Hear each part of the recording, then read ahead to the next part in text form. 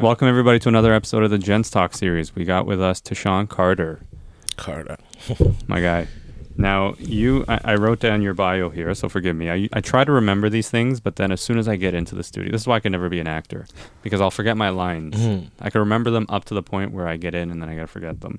But you were the winner of Big Brother Season 9, and you are a youth program director, but more importantly, but more recently, you're in the process of putting together a panel on mental health featuring, the esteemed Julie Black, who it seems to be a champion of mental health in a lot of ways. So shout out to Miss Julie Black for that. But Tychon, welcome. Thanks for joining us. And we're really excited to have this conversation because you're doing a lot of great stuff for mental health and men in particular. And you don't shy away from that conversation, do you? Not at all. No. I mean, it's a conversation that it's my voice. And I believe you have to use your voice to speak on what you believe in. And that's what I do. How did you get to that? Because it doesn't always come naturally, right? Or is this something that you've always grown up thinking, I need to advocate for something like this? No, it's not something I've always thought about directly. I mean, there's a couple of things that led to it. Well, first, I read a book it was called For the Love of Men. It was by Liz Plank, and it talked about toxic masculinity. And I think that was my first time ever being exposed to that topic, and just talked about how men struggle so much emotionally, but we're conditioned and raised not to express ourselves. And after reading that book, it just sat in the back of my mind. Now, fast forward to Big Brother. We can get into it a little bit. I won Big Brother Canada, came off that show, supposed to be a high point in my life. Just had won $100,000. Everybody's recognizing me on the streets. It's like what everybody on the outside would look as like a climax, a pinnacle, something that this is like a very successful moment for me. But in that moment, I felt so empty. Like it just didn't feel what I thought it would feel like and what everybody expected it to feel like for me. I felt pressure. I felt alone. I felt just hollow. And I said to myself, if I'm feeling like this at this moment, at what is supposed to be the highest point in my life, what are others going through who are at low points or not even at high points in their life? What are they dealing with? And when I started to ask myself that question, I started to think that pleasure or that happiness has to come from something external. It has to come from something. He meant to say internal. Yeah. That happiness, your happiness has to come internally. It's not that next house. It's not that next job. Yeah. It's not that peak that's going to make you happy. It's going to be from inside. And I think that's an incredible awareness because a lot of people still struggle to think that if I go and shop or if I buy that new Versace shirt or if I get that new house or that bigger house or if I get that promotion that all of a sudden it's going to validate all my feelings and make me feel better. But oftentimes you still feel empty. So when you sort of realized that at that climax of everything up to your life at that point, you hit this big climax, you get the money, you get the recognition, and you still feel this way, what did you do next? I spoke about it. Okay. Started talking about it through social media. So at the same time, I simultaneously started it in content creation. I signed with an agency and I said, okay, I'm going to be a creator. But as a creator, I realized, yes, you can just make content that's funny. You can make content that's lifestyle. I could just be another guy with my shirt off flexing all the time. Or I could be somebody who stands for something. And in my experience being on television, I stood for something on television. And without even knowing it, I was just being myself. But talking about things like systemic discrimination, toxic masculinity, and mental health, I said, you know what? I want to continue to have this conversation. So every day, I'm going to develop content called the Mental Health Monday, or in some way, whether it's funny, whether it's deep, whether in any way I can talk about it, we're going to talk about mental health on this day every week. And ever since then, I've done one every Monday. Oh. And what's the reception been like? I mean, the reception has been shocking to me. People reach out to me all the time, even today, personally, to tell me your posts about mental health have helped me get through tough times. Or I like how you're advancing the conversation. Or I never thought about things like that. Like one of my friend's moms told me how she deals with her son differently now because of the conversations that I'm having, because of the things I'm opening up about. So I'm seeing that, there's so much power in the conversations that we're having now on my platform.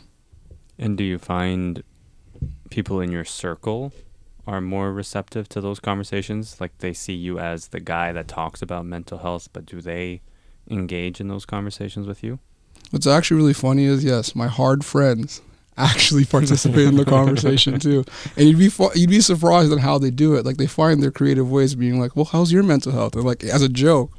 But then I'll answer them seriously. And then we'll engage in a conversation, which kind of shows that vulnerability breeds vulnerability. And from having these vulnerable conversations, I can see that, you know, people all around me, even in my close circle, are talking about it now, where we never would have before. Everybody was so hard and fighting all the time, or carrying this, I don't care, I'm good, I'm always good. But now it's not like that at all. We talk about things, and we're a little bit more open, and it's changed the composition of all of our friendships. For the better. For the better. How do you deal with, so you have no friends that like weren't just still, because I have a couple of friends too, then it's just some of them are still very not talking about it. And it's like, you can only talk when both people are on the same page to talk, right? Or open the door, and if they try to open up and budge and they give you nothing, so it's pushback. So how would I deal with my friend who is very closed off, very, very closed off, and not open to opening up? I mean, it's not all of us that are always ready all at the same time, and we can't expect that, right? And I think in dealing with someone who's closed off is, I think you got to set the example. Like you got to open up to them before they can open up to you.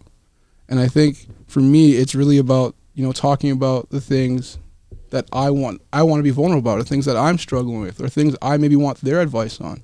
And in doing that, I find over time they seem to open up and come around to it, because they start to not feel so alone in the things that they're closed off to. Because a lot of times when we're closed off, it's because we feel like no one understands us. We're the only one going through it. No one gets me. But the more you open up to someone, the more likely they are to open up to you. So you're saying start with vulnerability? Yes, 100%.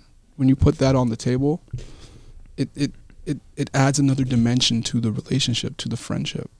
And what do you tell guys who look at that, or you know, they approach this sort of vulnerability and they say, you know, I can be vulnerable, but if I did it, I'm still going to be looked at as weak or less of a man, which in and of itself I find is a form of toxic masculinity to think that way. But for the guys that are still resistant to it, who want to make a change because they know they need it, but they don't have that right first step, what could they do if they don't have someone around them to push them? They don't have someone around them to push them to be vulnerable. Yeah. What could someone do? I think, well, speak to a professional. I mean, counseling is another option that a lot of us act like it's ruled out. Like you have to be crazy to go to counseling. If you don't feel comfortable making that step to the outside world and being vulnerable with someone who you don't know, try it with someone who's actually, they do this. Have a conversation with someone who's a professional. Interview a couple counselors and see how you could have a conversation about, you know, the things that you're going through, the things you may not feel comfortable opening up to others about. How could you do that? Because they'll give you the tools and the techniques that may be right for you. Because not all of us are the same. So then, what is the best route to getting, someone to talk to? Because you look at it and be like, it's so expensive, or I don't have the time, or just, you know, what is a good way to break that barrier if it's too expensive for somebody? If it's too expensive, yeah. How to deal with it? How to still find somebody to talk to. Like, are there resources that you would recommend? Outside of paying for therapy. Yeah. Because, you know, like it's, a lot of guys already have the hesitancy to go to therapy, and then you tack on the fact that they have to pay for it, and they're like, you know what, I'm just not going to do it. But they still, you know, if there wasn't that barrier, they might consider it. I want to say there are. I'm not super familiar with the adult resources that are free, that are out there, but they do exist. I just can't give you off the top of my head what they are. I know for kids, there's Kids Help Phone. That's like an example, but I know there's an adult version of that. What age does the kids one end at? I want to say it ends at 18. Okay. Which is good for young men in the prime years, or their impressionable years. What what sort of motivated you to do the panel?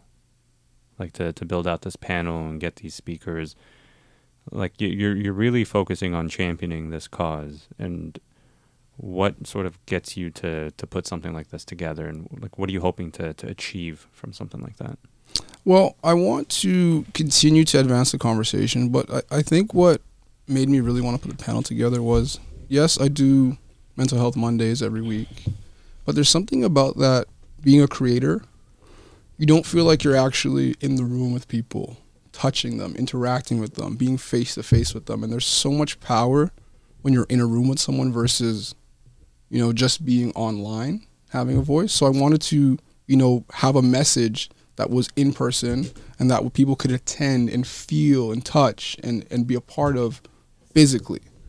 That's really where the idea came from. And further to that, I do a lot of motivational speaking. So I go into schools and I see the impact of these in-person conversations. So I want to bring that to people, and I want to do it in a way where it's not, it is a panel, but it's supposed to be fun. There's supposed to be games, there's supposed to be audience interaction. It's supposed to be, let's remove the heaviness around all the conversations around mental health. Let's make it fun. Because when we can laugh about something, it means we've advanced the conversation, if we're being real. So it's really about getting it to a place where we can have authentic, real, vulnerable conversations, but they still are not heavy and dark. Let's make everybody feel included. And I think that was the goal. How do you get to that heavy and dark phase, though? Like to really pull that layer back and peel that onion and really dig into those, and maybe just from your own experiences in relationships and friendships and with family, like how do you go about doing that? Repeat what? How do you get into those dark places? And what I mean by that is, how do you dive into the really hard conversations with your people? So whether it's someone you're seeing or a family member or a friend, how do you sort of get yourself ready to have those really tough conversations? The ones that a lot of people tend to avoid because they don't want the possibility of conflict. I think for me, I have to visualize myself having the conversation. Okay. I have to think about what I'm going to say or what I want to achieve to get me in the mind state of having that conversation. To be honest with you, actually tonight, I'm meeting with somebody who's really close to me in my life, who I have to have a very difficult conversation with. And for me, I've just sat there and visualized what I want to say, what do I want to achieve, and where it's coming from, right? What's my intent? And I believe that when you root what you want to achieve in your intention, so my intention is to love this person, to care for this person, and want the best for this person, then your intentions are coming from a good place, and the conversation will be coming from a good place. So now, because I'm visualizing it and I have a good intention behind it, that is my way of diving deep into it. It's not, I don't want to go into it trying to attack somebody. I don't want to go into it trying to start a fight. I want to go into it really talking about how I care about someone and the love I have for them and where I want to see it go and what I think is best for the relationship or for them as a whole in total. It's very, because I'm speaking like in general terms, I don't want to really expose the whole situation. I was trying to stay on the edge of it. But it's like that's kind of how I go into it. I visualize myself having the conversation and really think about my intention behind it. So like you really plot out the whole convo, to a degree, but you plot it out so that you can, I guess, choose your words a little more carefully, because people become sensitive to words when it comes from somebody they know they care about.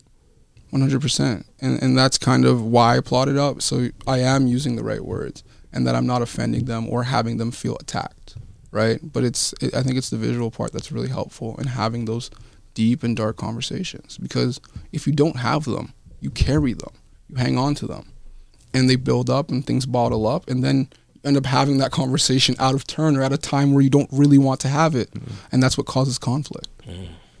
So you'd say that there's a time and place for conversations. Like you shouldn't just have them because you're feeling them. You should actually try to pick the right time to have it. I think depending on the context, but yes, I think time and place is ideal when dealing with any situation, right? It's not, because when you do it just in the moment that you're feeling it, you might be reactive and not really thinking things through. Okay. And like both people have to be on like the same page too. Like as much as you want to like talk about it, the person's got to be okay. Like, but I feel also too that you should, depending on what the emotion is, bring it up early, right? Because like the earlier you bring it up, when it's fresh on your mind, you can see, even if you get that raw emotion, whatever that raw emotion is, you say it, because sometimes you reserve it's like, and you double back on what you're saying. It's like, well, now I don't know, but if you felt it at the moment, say how you feel at the moment, then work through that after. And I feel like the one thing about when people have a lot of, with anger, at least they're saying what's on their mind, I find, which is still good, but it's harder. Sometimes it comes out harsh. Yes, and it's just like, but then it's something they come back and it's, oh, I didn't mean that. It's like, that's what I don't understand. For me, it's like, okay, how do you get so mad and you say something that you just don't even mean? It's odd. Do you ever had that? I personally haven't had that, but I've had it happen to me. Yeah. I'm not the one usually saying the mean stuff. No. I'm not the one that's just like screaming. No, but like, yeah, like in an argument with somebody and they just say some stuff and then they back up to like, yeah. So, but to me, because I don't act that way, it's that's what you mean. Like, how do you not mean that? But like, no, I don't mean that. That was just me. I was mad trying to say something. I don't understand how that works. So what I think happens personally is that there are people, they may not mean it, but they thought about it before. And I think that's what happens. Like there's some people who get into conflict and they just want to say anything to either feel like they're winning the conflict or to hurt you. Yeah. So they say something hurtful even though they actually may not mean it. So in those situations, I think they don't mean it. They're just trying to advance the conflict. It's reactive. Yeah. It's its own little defense mechanism, I guess. Yeah, I mean, sometimes when people feel attacked, it's like, how can I jab at you the hardest, right? Like, you made me feel this way. How do I make you feel that way now? So where does... You've mentioned toxic masculinity a few times now. Firstly, let's sort of hear what you define that to mean, because everyone has a very different variation on that term. But what does toxic masculinity mean to you? Great question. I think I'd define toxic masculinity as, not feeling your emotions to the point where it becomes detrimental to you and your surroundings. Okay. That's how I would define it. And what I mean by that is bottling things up and then losing your mind at some point. Or, not taking care of your health because, you always feel like you're supposed to be good. Like a lot of men, don't go to the doctor regularly. Why? Because we're supposed to be good. I told my buddy today and I saw him, like, go get a physical, man. I saw his kids, I'm like, yo, go get a physical. I got mine booked for next week. I just went. Yeah, I'm going. We were talking. Good, man. You got to that's something too that's so simple because it's free here, right? And it's just get a physical, just check it out, man. And why wait until you're sick? Yeah, and then it's especially I don't know why it's so hard to get a physical for men. Like, why is like I don't understand. We're supposed to be good. We're supposed to go through pain. You ever play sports? You play through that pain. You're not supposed to be hurt. And it's like that. Maybe I get injured too much. Maybe that's like I'm injury prone, man. I don't like it, but I am. Tore my Achilles. So I feel like I'm always having to go to the doctor for something anyway. So like now but it's scary though, man. It's scary knowing that like you're not gonna go and then because it's a fear of something that you might get, and then like what if it is something? Wouldn't you want to know? Don't you want to know? Yeah. Like I just went. There's a cyst on my testicle, and it's just like it might not be nothing, but at least now I know. Yeah. And it's from years before too, and it's been nothing. So now it's at least now I know to check on it again. Yeah. Right. If I never checked on it before, and you go through this time, then it's something happens. Like, oh, it came out of nowhere. It's like, man, like there's certain steps you got to take, and it's hard, man. Like I always try to tell, just get a physical, man. Like it's. You want to know something crazy? If something was wrong with their car, they're going straight to the mechanic though. Isn't that insane that we treat our cars better than we treat ourselves? So how do we change that? Like, how do we actually change that narrative, that conversation? How do we get more men to stop treating their cars better than themselves? We keep having conversations like this. So it's repetition. It has to be. Because, like, think about it. Even something as simple as, I I've been having stomach problems for years. My belly just hurts. But it was just like, my belly just hurts. Like, I don't know, whatever. And then I finally decided, you know, I'm going to go to the doctor and see what's going on. And last week I had a colonoscopy. And I shared the fact that I went and got a colonoscopy. Do you know how many people reached out to say to me, you know, my belly's been hurting me for all this time, but I never want to do anything about it. And like the thought of having a camera go up inside of them was just like, no one was interested in that. It was like, this is your health. Save your life, man. It could save your life. But me sharing that opened the door for others to see, okay, wait a second. I'm having stomach problems too. It's not that bad. It's not that difficult. It's not that hard to go get checked. But it's like we have to keep having the conversations, because without it, people will think that they're just alone. And I thought I was alone. I thought I was alone with my stomach. I thought it was normal. Hopefully it's nothing serious. No, it ended up being, well, they didn't find anything. But I honestly think it could be stress. But at least now you know there's something to check on. Now at least and it's also too, now at least you know it's nothing. Yes. Right? Instead of, now, because your mind, if something's hurting, you don't go, you still, I don't know what's going on. You start Googling, go on the WebMD, and now you think you're dying. And it's like, you know, you think you're dying.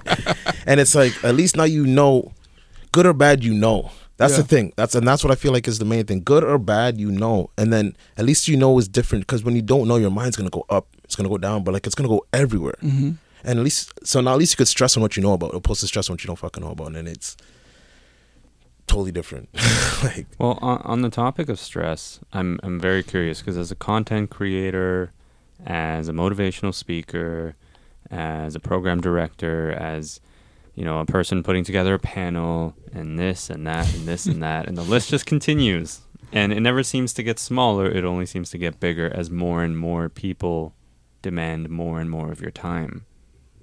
How do you balance your mental health with your ambitions in your career and your passions? Because there's a lot of yeses involved and not enough no's. You know, that's something that, if I'm honest with you, I'm on an ongoing journey on it. To tell you that I had all the answers and that I figured it out today would be me lying to you. It's constantly, the balancing is an act. Like, it's not a exact thing where it's like, okay, this is the formula, this is what works. And what I noticed that started happening with me is I started, you know, this mindfulness routine. So I'd wake up, I would write in my gratitude journal, I would read, I would journal, I would meditate, I would work out.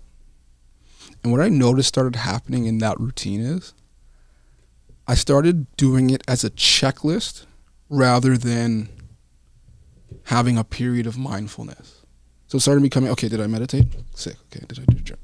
And it was like I was doing this in this allotted, rigid time slot so that I could just get done, so I could say I did it. And it started taking the joy and the actual purpose out of the whole thing of why I was actually doing it. I was doing it to give my mind a break, but I started timing it. And in doing that, I think I was defeating the purpose of it. So in dealing with stress and dealing with having all these things on my plate, I'm still figuring that out. And mindfulness is a part of that. But I also have to realize I need to say no. There's a power in saying no, which we were talking about. I have to learn what I can say no to and what I can say yes to, and start having more free time for myself and not scheduling things back to back to back. Counseling or therapy, I started doing that again recently because I stopped for a bit thinking, well, I'm good now. I'm good now. I don't need it. I'm good. I've been talking about mental health. I'm always talking about it. I'm good. But I do need that moment to have that vulnerable conversation with, you know, a professional to give you just a different perspective, a different outlook on things. So oftentimes you're generally around people who are going to acknowledge the things you're putting out. But sometimes you need that one person who can just be like, no. Let me show you exactly what reality is right now. Super neutral. Yeah. Exactly. 100%, yeah. So like for me, it's not, I don't have the full answer. It's an ongoing journey, but I think for everyone, it is a journey, right? It's like having a fitness journey, right? There's going to be a time where, you know, maybe you're doing a lot of cardio to lose weight, but then you lose the weight and maybe you're not doing as much cardio. You want to build muscle. You know what I mean? Like there's stages to your mental health journey, just as there's stages to your physical health journey. And for me, I think I've entered a different stage now where I'm trying to find a new balance because the old methods are not exactly working for me the best anymore. And on the days where you don't feel motivated, you don't feel like getting up out of bed, you don't feel like taking the call or doing this or that, what do you do to help get yourself out of that funk? It depends on the day. So when was the last day? When was the last day I was feeling demotivated? Might have been Monday. Fuck, I was gonna say mine was Monday too. I swear, I'm like mine was Monday. Mine are Fridays. Mine was Monday. I struggle on Fridays. I look at a Friday and I go, like, a lot of people are like, oh yes, it's Friday. I get to go out. I get to relax. For me, I'm just like, I'm so tired by Friday because I put so much into the week that I'm just like, I'm demotivated from doing very much. And I'm like, oh, you know what? I can just pick it back up on Saturday. And then Saturday, I'm like, oh, I get upset because I didn't do enough work on Friday. The guilt. Yes, the guilt is real. That one. I hate it. I think mine is Monday because like Tuesday is my best day of the week. So I think it's like I can really sit in some stuff knowing that no matter what, Tuesday is going to be a good day, man. We film on Tuesdays. Tuesday's the good day. So it's like, let me just really sit in this shit on Monday. Because no matter how I'm feeling, waking up on Tuesday, I'm like, film day, it's a good day. Like, you know, so like, I know I can, it's like knowing that this day is here allows knowing that it's going to be a good day. Like, there's nothing that's ruining my Tuesday. Right? So like, if I'm, like, no matter how bad I'm feeling on a Monday, it's like, okay, I can go like really sit in this stuff because I know I'm going to get up. I know Tuesday's going to be nice, man. You know? Yeah, so knowing like, that, and it's just like that consistency with that Tuesday being that day. That's why like I really like to sit in that shit on Mondays, man. Sometimes. Not all, but like, you know, it's just like, and that's why I like think Monday was like the last day too, man. But that's a great technique that you're talking about, though. Yeah, I've never thought about it that way. The highlighting something that's coming up and sitting in what you're feeling, knowing that I'm going to be good because you're looking forward to something. It's a good day, yeah. So it's a sense of gratitude in a weird way where it's like, I'm grateful that Tuesdays are great, but I'm going to sit in what I'm feeling on Monday. Yeah. That's interesting. Because you're dealing with it. You're dealing with it because I know Tuesday is going to be good. Yeah. Right? And it's just like, so I'm like, yeah, because I know I know when I wake up, it's like going to, okay, no, I know it's going to be a bad dream tonight because I know it's a dream. Right, so because I know when I wake up Tuesday morning, like, oh, okay, you're gonna get ready, you're gonna go to the gym, start filming. That's Tuesday, right? At least that's what Tuesday's supposed to be. Regardless of how Tuesday goes, so I know waking up, that's how it is. So what happens on the days? What happens when we don't film on Tuesdays? I don't sit in it every month. It's not like I plan to sit in one, but like I know if like some days you really want to sit in your stuff, and if it comes up on Monday, I will like. Doing if it's Tuesday, I'll still try to sit in it because it's still a day off. Like it's not even just the filming. So Tuesday's always been my day off for I guess so long. Even I work in the restaurant, because you can't take Friday off, can't take Saturday off, can't take Sunday off. I'm like, no one ever's gonna have a problem with Tuesdays. You know, like even like I took like a salsa dancing class. That was Tuesday nights. I was playing football. It was Tuesday. Like, everything seems just Tuesday night. Seems the night I take out the restaurant. Nobody cares. All right, so even then, it's still my day off. It's still my me day. It's like, you know, it's still my I guess my day. All right, so yeah, for so long, I guess. Yeah. How do you deal with the guilt? The guilt. How do I deal with that? That's a wrestling match. I lose that match so many times. I lost that match yesterday. I've lost that match, I think, already today. Like, and I fully admit it because I always like we were talking about how. You know, you do work and then you'll go and you'll stop and you're like, man, I could be doing something else right now. Like I just wasted an hour watching a show on Netflix or whatnot. And it's so hard. And I know this, but it's so hard to understand that sometimes doing nothing is doing something. It is. But I still feel the guilt and I feel like I'm not working hard enough and that there's someone out there working harder than me. And if that's the case, then I'm not working hard enough. How do you deal with that? Because I suck at that. There's a couple things. The first one I would say is trusting your body. If you really don't feel like doing something right now, it could be your body's telling you shouldn't be doing something right now. Take some time to rest. Trust your body. And then secondly, I look at what I've already accomplished, right? A lot of times, like, we've done so much thus far. We deserve a break. We're allowed to have one. And if I remind myself of my past accomplishments and I just trust my body, that's my way of wrestling the guilt. It's like, look, well, tell the guilt, look what I've done. And also tell the guilt, my body's feeling tired. It's okay. But I don't always win that battle. But those are the two things I lean on to help fight it. Yeah. It's a struggle. Especially when you've got a passion for something that you're doing too, right? Because then you're just thinking to yourself, oh, you know what? I really could. It's not just work. It's a passion. And you don't really have a time. It's not a 9 to 5. Your passion is 24/7, right? And so you're constantly wrestling with that guilt, trying to get to that point. When you do wrestle with it and you don't succeed, I'm always curious about what happens when something doesn't work, what people do. Specifically on this guilt piece, what do you do then? I will just sit in my feelings. Okay. When the guilt wins, I'll sit in my feelings. And I think as we get stronger in finding coping techniques to better our mental health, that'll depend on the duration in which we sit in those feelings. Yeah. Because there was a time where I could sit in those feelings for a few days. Weeks. Some people weeks. Right? Because, we're not doing the things that we need to do in which to come out of those feelings. Yeah. And that's the thing, too. When you're sitting in that dark place, you sometimes have to ask myself, am I doing the things in order to feel better? Am I doing the things I need to do in order to feel better? And you got to figure out what those things are for you. Yeah. Like, what are those things that make you feel good? Have you tried doing them? Like, for me, it could be playing ball, talking to my friends, listening to a motivating podcast, maybe watching even a funny episode of Fresh Prince. Yeah. Something to just change the mood. To change the mood, change the flow, change the energy. Because sitting there feeling bad for yourself isn't going to just change because you're just sitting there feeling bad for yourself. Something has to spark that change. And you got to try things sometimes. Yeah.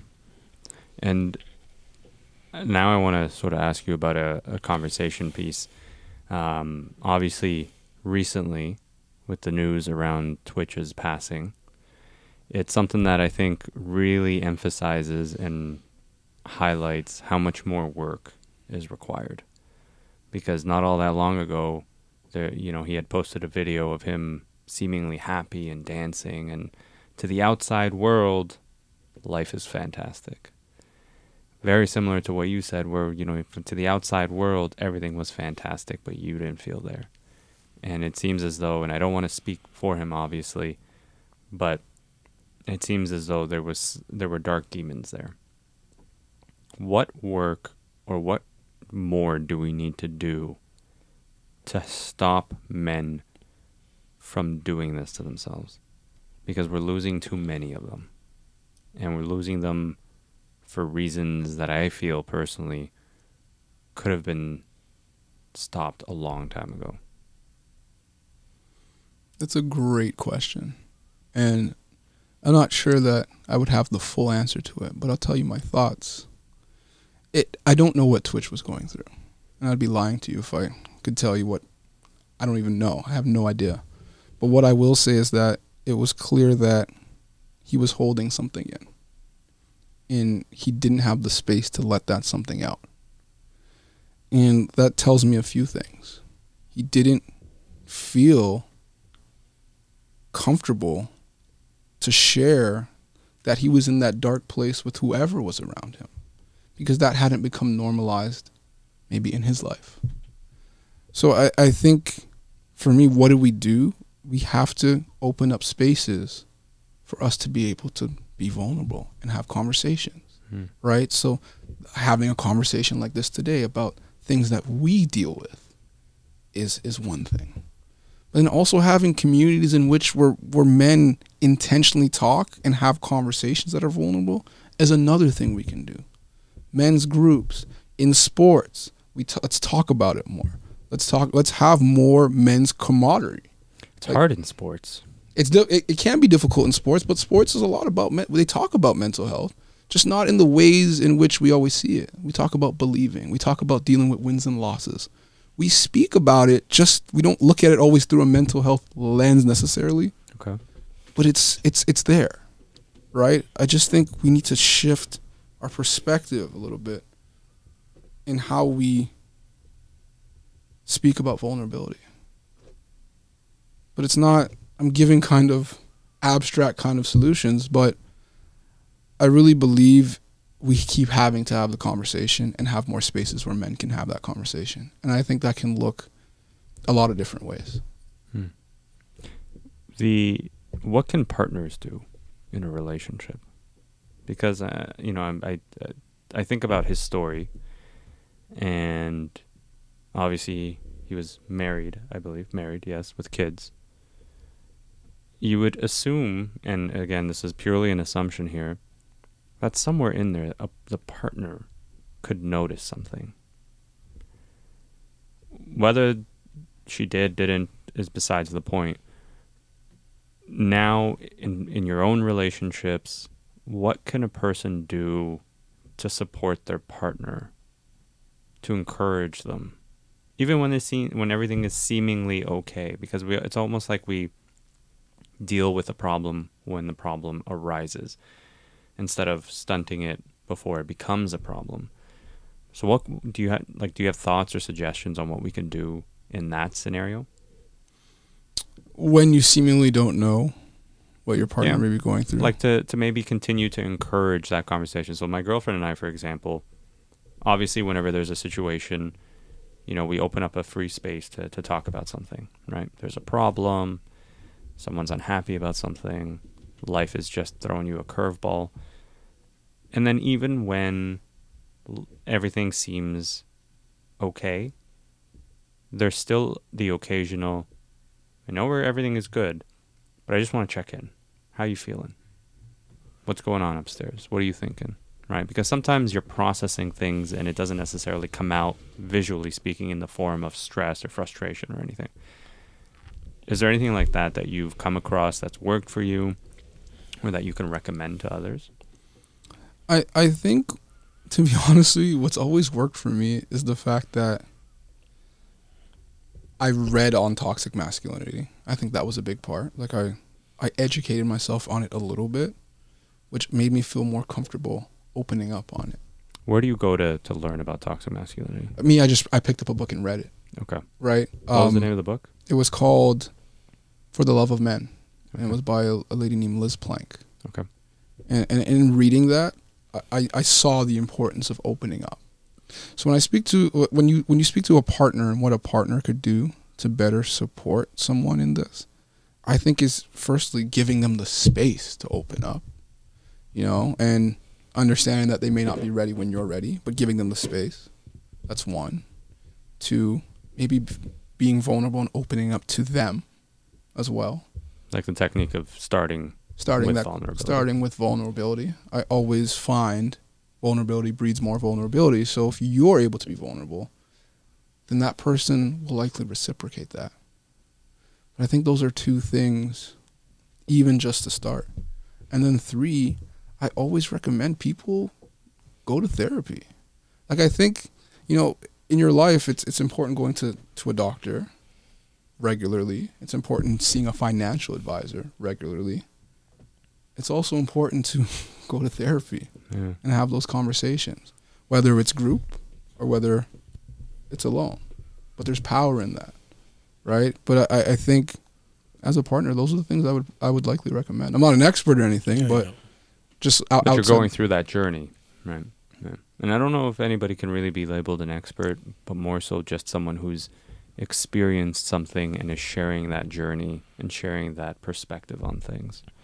Right, because we've all been through that in some way. Yeah, I don't even think it's about being an expert too. It's just showing. I think not being an expert helps too, because we're all real people. That's a good point. It's like when you're experts, okay, well that person's professional. It's like, well, we're real people because we're all just shows because everybody's going through some shit.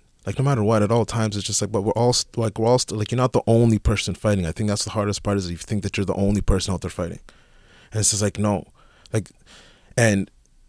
It might be a different fight, obviously, and however deep your fight is only you can determine how deep that is. My rock bottom could be I lost whatever it is, right? Just because you might not think that's rock bottom, because your rock bottom isn't that, doesn't make that not my rock bottom. Doesn't diminish it. Mm-hmm. Exactly, and it's just so people's I feel at least when I was really at my lowest, and it's I don't want to tell somebody that this, and it's well, you're not even, that can't be that bad. Or you the fear of it's that judgment too, that you feel I don't want to speak on it.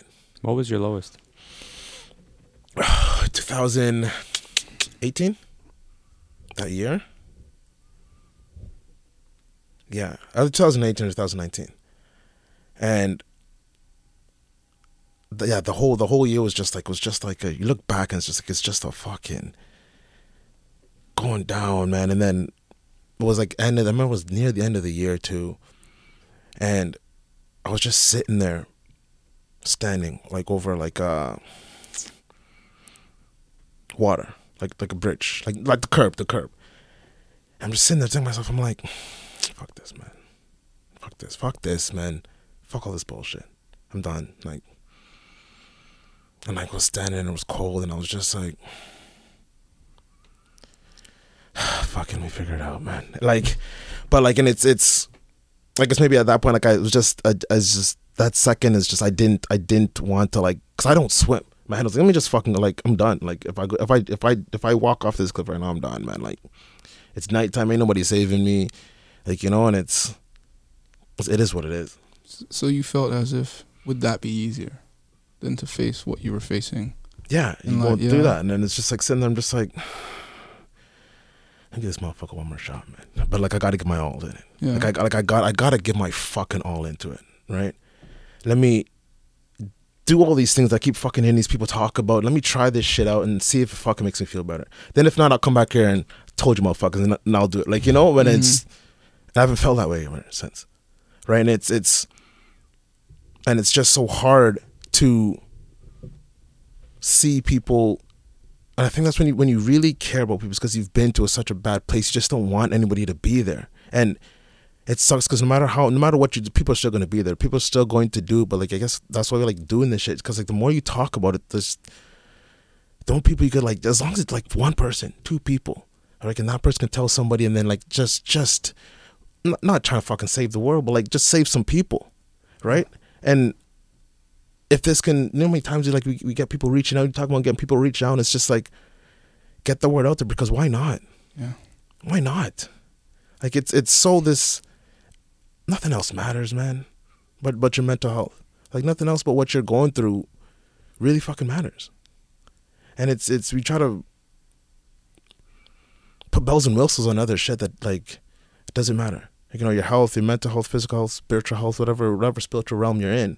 Like, why not just work on that shit first? When you start feeling good, then start working on some other things, and because everything else will start falling through. Right? I felt that, right? Because, wow, thank you for sharing that. Like, yeah, honestly, I felt that resonate with me, just because, you know, I've known to have, I know what it's like to be in those moments where you think, would it be easier just to not be here and be fighting? Because it feels like, you know, every day you're just fighting. Like, there's days I wake up, I'm just not happy, and I'm just like, I feel like it's just so hard to exist. So when you share that, it's like, I know that feeling. Everybody knows that fucking feeling. And that's the thing too, when we realize that everybody knows that feeling, to me at least, it lightens it. It's like, okay, cool, man, like, I'm going through this shit. So you start talking to somebody like, yeah, fuck, it sucked at it. And then like, they start going through shit, like, oh, I don't want their shit. And I don't know if it's cynical or not, but like, knowing that, like, we're all going through some shit, and like it's rough out here, helps me feel better. Okay, like, you're not alone. You're not alone. The only way I feel like the only way I'm gonna get out of this fucking shit is if we all get out of this shit, man. And we all is whoever we all is, to whoever is. And it's just, I don't know, man. It's like, I don't know. Well, it's funny you say that, like, you feel like you need to be part of a group, if you will, to get out of it. I read something today that said the anxiety, the anxiousness, all those feelings that you feel inside create this scenario where you overvalue the problem, and you underestimate your ability to deal with it and get out of it. And that if you actually took a moment to allow yourself to breathe and to really break down that problem one by one, because like you said, you got out of it, right? If you break down those problems one by one and you start to tackle them, almost like a checklist, you just start checking them off, And you start to realize that you have the ability, you have the strength to overcome these things. I think if we apply stuff like that more, we don't give in to the fear and the anxiety and the anxiousness and the negativity that comes as a result of a problem, right? And I think that was something that resonated with me, because I was looking at it like, there were times where I'm like, man, I don't know how I'm going to overcome A, B, and C. Like, it's insurmountable. There's just too many problems happening all at the same time. I don't know how I'm going to deal with this. I'd rather just literally bury my face in my pillow and not do anything. I'm just going to lay down. I don't want to deal with it. I don't want to talk to anybody. I don't want to do nothing. Maybe I'll go play video games, but I don't want to do shit. And then you realize that you're just kind of running away from it, because in reality, like, the one thing I will say is, don't sell yourself short, right? Because you're all powerful enough to actually deal with these things. If you weren't powerful enough to deal with them, then you wouldn't have these problems in the first place. That's what I believe. And you always come out on top, as long as you remind yourself that what you're feeling in that moment, if you can just sit with it, if you can overcome that initial fear, depression, anxiety, that initial feeling of like pain, and then you have a clear mind, you can tackle those. Now it's I know how easy that sounds, believe me, but I think you're proof of that, right? Yeah, it's always it's I don't know, it's always easier to like imagine that, because I always just live in a world like it's not me.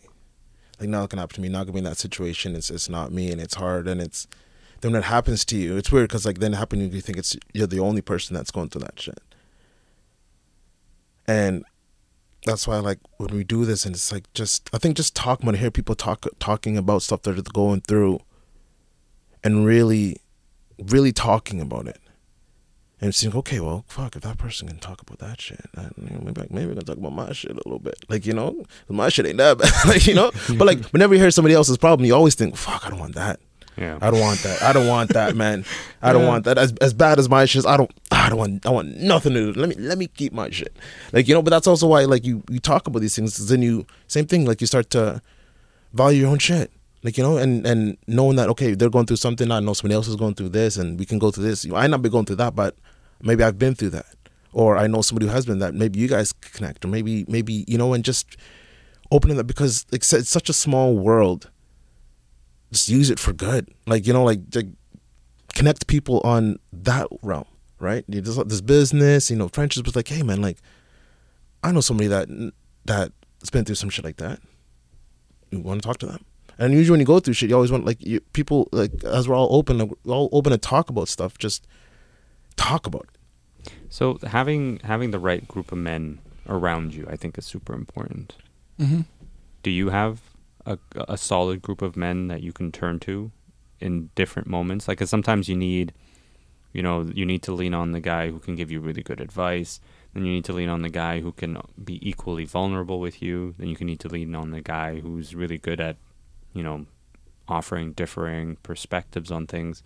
Do you have sort of that kind of relationship going for you? Yeah, and I've started to. It didn't happen overnight. I think once vulnerability became normalized in my group of friends, and like even wider circle, like my stepdad, I have ex-coaches, like I have people outside of just my circle of friends who I talk to. I do have a supported group of men. But what I was going to say is I think it almost even goes beyond that. It even goes to what the elephant in the room, I think, is social media, the things we consume. Yes. Yeah. You know what I mean? Let's go there. Because that's a Pandora's box of, yeah. Like, if we're being real, it's the media we consume has a huge effect on our mental health. Because we're seeing, you know, everybody's highlight reel thinking, why am I not there? Why am I not there yet? Why am I not good enough? Why did my video get as many views? Why am I not this? Why am I not that? That has a detrimental effect on our mental health. Yeah. And to be real, it's like social media is a tool, and it's not responsible for us feeling this way. But it's the way in which we use that tool that can contribute to us feeling the way we feel. And we weren't trained how to use. It's not like when social media came out, we were like, okay, here's a course on how on how to use social media. It just kind of happened, and then we just started consuming it. Yeah. And it spits out what you give it, right? Like, and it's the algorithms, man. And it's great. So yeah, sometimes like, you gotta go in. Every once in a while, I go in and I'm like, let me cut off some of these meme groups, man. Just meme pages, just because I'm watching so many memes. At that point in time, where it's like, there's too many like accounts. Maybe I shouldn't be following this account. I don't need to follow this account right now. Let me just not follow it. If I can go back to it, but like every once in a while, you just gotta check what's on your main feed because it's. I try to fill mine with more positive stuff. Mm-hmm. I try to. Like motivational quotes, motivational videos, so that even if I'm not looking for them, it's still, if I just stumble pops, upon yes, it, it's just that extra little infusion of motivation or a thought to remember, that kind of thing. Yeah, like every time I see something, even if I don't like it, I'll make sure like I like it, because obviously the more you like, the more comes up. So now like I'm always at a quote. I'm like, if I ever pause for a quote, like it. Like, you know, because then more quotes will come. Not, no, I get quotes on my shirt all the time. Like, I'm like, oh, that's nice. I'm like, I like it, shirt. And it helps because now you start seeing more positive stuff, right? The more stuff you like. So it's like if your feed is feeding you shit, it's because you're giving it the shit to feed you. That's a choice, right? Like we can make a choice about what we follow and what we like. And if we choose to like videos of people fighting and screaming and toxic stuff, what's going to be in our brains? Yeah. Whereas if we're talking about goal setting, positivity, financial goal, if we follow accounts that talk about all those positive things, what's going to be in our mind? Yeah, there's going to be balance all the time, but you got to make sure you got to hit every aspect of it. Like, you know, it's got to have the balance. How do you balance that though as a content creator yourself? Because that means you're spending a lot more time than the average person. You're spending you're spending your regular time like a normal person on social media, just scrolling for whatever reasons. But then you're also on there because you're engaging with people, you're creating content, you're putting out content. How are you balancing social media in your life with everything you're doing? That's a really tough one because sometimes you're scrolling aimlessly. Man, it's too you get stuck in that TikTok.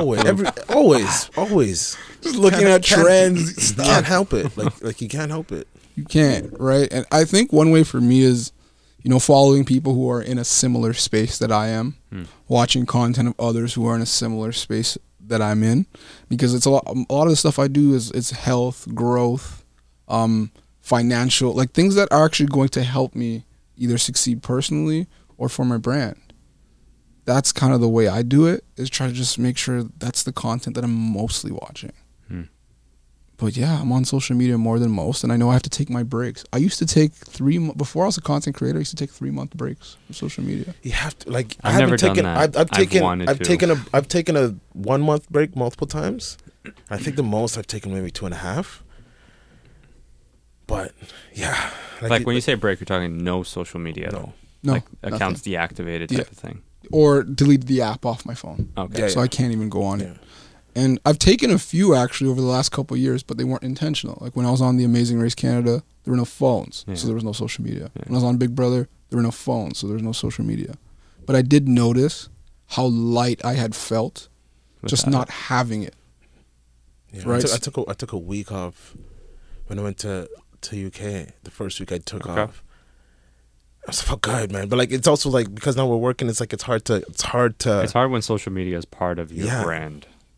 It's tough. So you're saying because now you don't take any breaks off because you obviously have to be on and.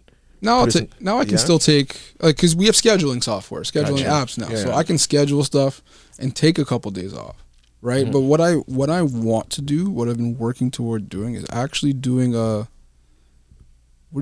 silent retreat. So maybe for a couple of days, no phone. I want to do a silent retreat. No speaking, no anything, and just be one with yourself. Because I noticed after having tried being in silence for a bit, I realized how creative I became, the things I would reflect on in my life. It was eye-opening what you become when you don't have a song to listen to, or something to scroll through, or something to watch, or something. You become so in tune with yourself and your surroundings. So that's something that I want to do now. Just that get I've rid of all experienced the external noise. If you're gonna do it, let me know. Like I've done, like I had like the mindful blindfold, and I was in it for hours. Is it the one where you soak in the tub? Yeah. Oh, the floating. Oh, yeah. like the Flotation sensory- therapy. Floating's nice. Like Sensory I've done, depth- like and then like I was in Costa Rica, and I did, like I had a few exercises. A couple of them were like some silent exercises for an extended period of time too. But like a whole like, and when I came back, I'm like, I want to do like a weekend. Like it would be like you come in on the Thursday, whatever, and you just there's no like. Let me know, man. I mean, like I might have to let's- schedule and then let's figure something out, man. I'm like I want to. It is. I wouldn't say a bucket list item because I don't have a bucket list, but it's a going to do item. It's on my going to do item. That and I'm going skydiving next year. I'm going skydiving next year. That is next year, but like I do want to do a silent retreat, man. You should try to do the silent retreat at the same time you do the skydiving. See if you can Can't- hold it you in. can't- yeah. Unless I can cry in silence. I don't know, but yeah, silent retreat, man. yeah. That's awesome. So what do you got? What else? Okay, I'm losing my words here. What else you got going on? Besides all the things I'm already All the doing. things, yeah. What have we not talked about that you got coming up? So there's a couple things I'm in the works of developing. I want to develop a wellness program. Okay. You know, where, because I use a lot of my social media to promote other brands, but I want to start building my own brand and my own business. So I want to build a wellness program where people can join me on my wellness journey and participate in it. Because there's two things I feel like that would do. It would help us all do the things we need to do in order to strengthen or become mentally healthier. And secondly, it's accountability. So it's accountability for me and accountability for the group. So that's something I'm working on. And then I'm working on launching another couple tools, like a journal I want to launch. And I want to launch another card kind of vulnerability thing so we can, maximize the conversations that we're having. So those are the other things that I'm working on. But I'm really trying to hone in on building my brand and building, a wellness portfolio, as to say, to help others, be as healthy as they can be. That's awesome, man. Yeah. Tychon, thank you, brother, for coming in. Oh, thank you for having Time me. flies. Yeah, it flies. An hour, right on the dot. The work you do is incredible, and it's needed, and it's important, and I thank you personally for doing it, because when I see your content, it reminds me of what we're trying to do here. When we get the DMs, it reminds me of what we're trying to do here, which is ultimately just to create a space for men to start having these conversations. Because if it results in one man not taking his life, and one man seeking help, and one man building a better future for himself, I think that's a success. And so you're inspiring, and I'm really excited for this panel. Let me know. I'd love to come. And best of luck to everything you're doing, man. We're gonna keep in touch. We're gonna follow your journey, and then we're definitely gonna have you back in here, after you've rested and you've said no to some other got things. some sleep in you. Yeah. You know what I mean? Just a couple wellness silent retreats. Exactly, You know what I mean? But appreciate it, man. Thank you very much for coming. Thank you for having me, man. What the work you guys are doing is amazing. And, Thank you. And I think it's so well needed. And as long as we keep having these conversations, that's the difference. Yeah, 100%. Couldn't agree with you more. Appreciate it, brother. Of course. Poncho, thank you. appreciate Don't you. forget to like, comment, subscribe, do the man, whole, the whole follow social media thing. Canadian podcast. Right? Yes, so sir. we gotta support Canadian podcasts. 100%. That's right. Appreciate it, everybody. Thank guys, you. man. Thank you. Appreciate.